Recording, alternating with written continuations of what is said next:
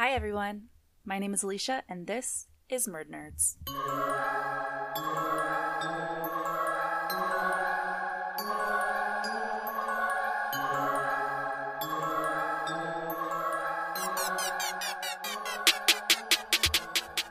Hello there, Ashley is currently packing right now for her trip, so she isn't here with me, but I felt like I needed to add a quick little bonus episode. There's been some breaking updates for an Indiana case that made national headlines for the last 5 years. The double murder of Abigail Williams and Liberty German, also known as the Delphi murders. If you're unfamiliar with the Delphi murders, here's a quick little synopsis. On February 14th of 2017, best friends 13-year-old Abigail Williams, who also went by Abby, and 14-year-old Liberty German, who also went by Libby, were dropped off by Libby's sister at the Delphi Historic Trails in their hometown of Delphi, Indiana. They had planned to spend the day hiking on their day off of school. They were supposed to be picked up by Libby's father around 3:15, but they never showed up. He tried to contact them via their cell phones with no luck, so family and friends started searching the trails. They were reported missing to local authorities at 5:30, who initially didn't suspect foul play. But by noon the next day, both girls' bodies were found near Monon High Bridge along the bank of Deer Creek. Not much has been released about the case, but law enforcement have slowly been releasing bits and pieces in an attempt to get the person who did this into custody. A grainy picture and a small voice recording clip, both from Libby's smartphone, have been released. There have also been 2 composite sketches released, hoping to garner tips and leads. For nearly 5 years, Indiana authorities have remained extremely tight-lipped about most of what has went on with the girls' murders, or anything regarding the case. The public has feared the worst, and that this case has gone completely cold, that there will be no answers. But as of Monday, December 6, 2021, it seems we're getting a little closer to solving this tragic case. While investigating the murders of Abby and Libby, Indiana and Carroll County detectives discovered a social media profile listed as Anthony_Shots. Between 2016 and 2017, this profile was listed amongst several social media platforms, including Snapchat and Instagram. Anthony Shots was using false photos of a male model and made himself out to be young, attractive, successful, wealthy, flashing expensive sports cars and wads of cash. The profile was found to be talking to underage girls, asking and getting nude photos of these girls, and even their addresses. The man in the photos was located and has been determined to not have any connection to the social media account or the murders of Abby and Libby. Someone else was using his images to catfish unsuspecting victims.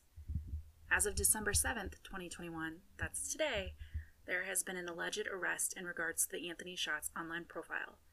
Keegan Anthony Klein, a resident of Kokomo, Indiana, has been named as having a connection to the Anthony Shots account. Klein, who is 27 years old, was charged with 30 felonies in August of 2020. These charges include child exploitation, child pornography, obstruction of justice, and synthetic identity deception. The details of the charges are pretty gruesome, but they can be found more in depth on the mycase.in.gov website. Within court documents, the ISP in connection to Anthony Shots was traced to a Purdue, Indiana residence, an address where Klein and his father lived. Klein admitted to communicating with underage girls in inappropriate ways, getting photos from girls, and also talking about exchanging CSAM. Several electronic devices were seized from the home, including smartphones. Klein ended up turning in an iPhone he had not released to authorities after trying to wipe the phone clean of search history and apps. Just a reminder that anything you do online is online forever, whether you try to make it disappear or not.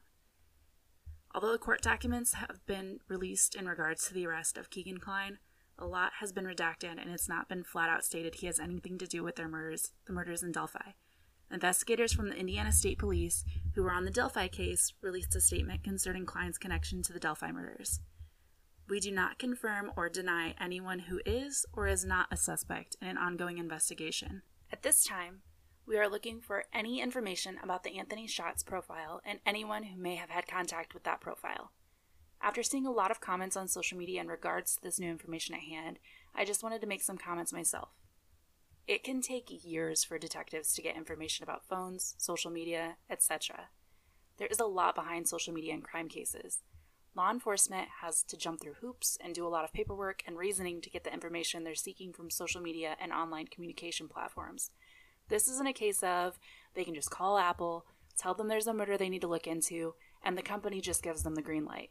It takes a lot of legal work, and there's usually a lot of pushback from the companies at question to give this information due to privacy laws and agreements. Then the constant searching of data to pinpoint what profiles, who, where, and tracking it all down. It takes a lot of time and manpower to make this all happen, which can give answers to why it took so long. Most times, police don't like to release too much information. This is for several reasons. Releasing too much information too quickly can spoil the case itself. When pressing charges for crimes, they have one shot to get it all right. They have to keep a lot of information secret so that they can compare it to what the suspect says. They can't just make assumptions and have to be 100% sure that they have the correct person and the correct information to get the suspect for the crime they are being charged with. Also, they can't release a lot of information publicly because it can spoil the jury pool.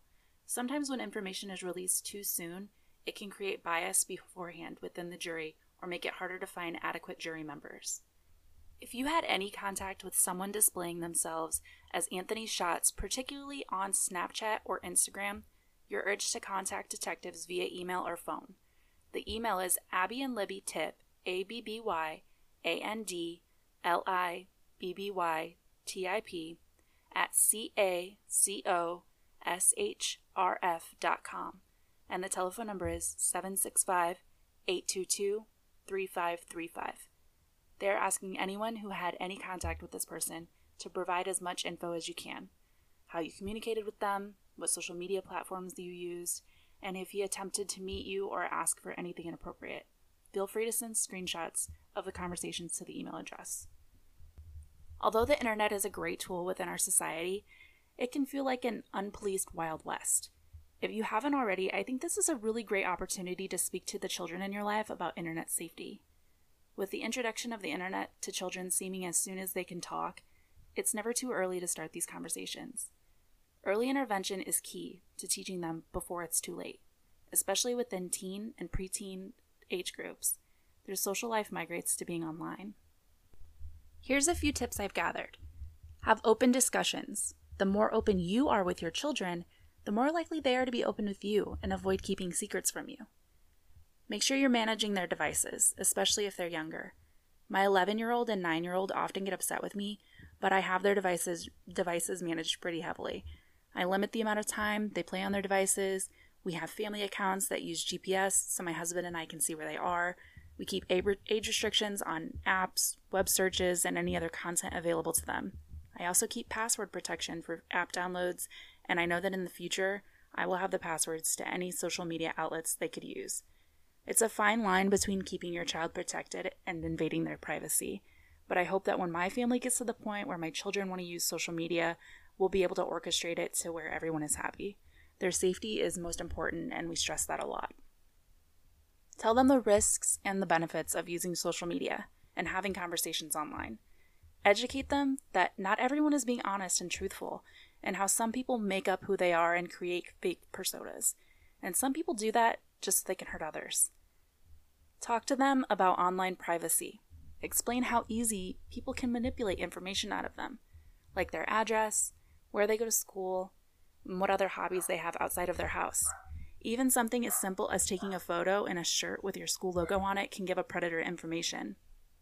Just casual conversation can give anyone hints and tips to how to locate your child. Let them know that it's never okay to meet up with someone they've met online. An online friend will never try to force or constantly talk about a meetup, but a predator will. Having online friends can be fun. I know as a teen I met a lot of really awesome people online and gained quite a lot of lifelong friendships.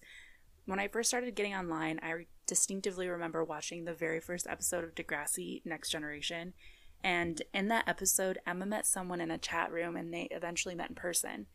He turned out to be a grown man, not the high school kid he portrayed himself to be. Luckily, her friends told her parents, and they were able to stop this situation before Emma was hurt. That always stuck in my brain, and now that I'm into true crime, the stories of kids meeting up with people they have met online and going missing, assaulted, or murdered have become endless.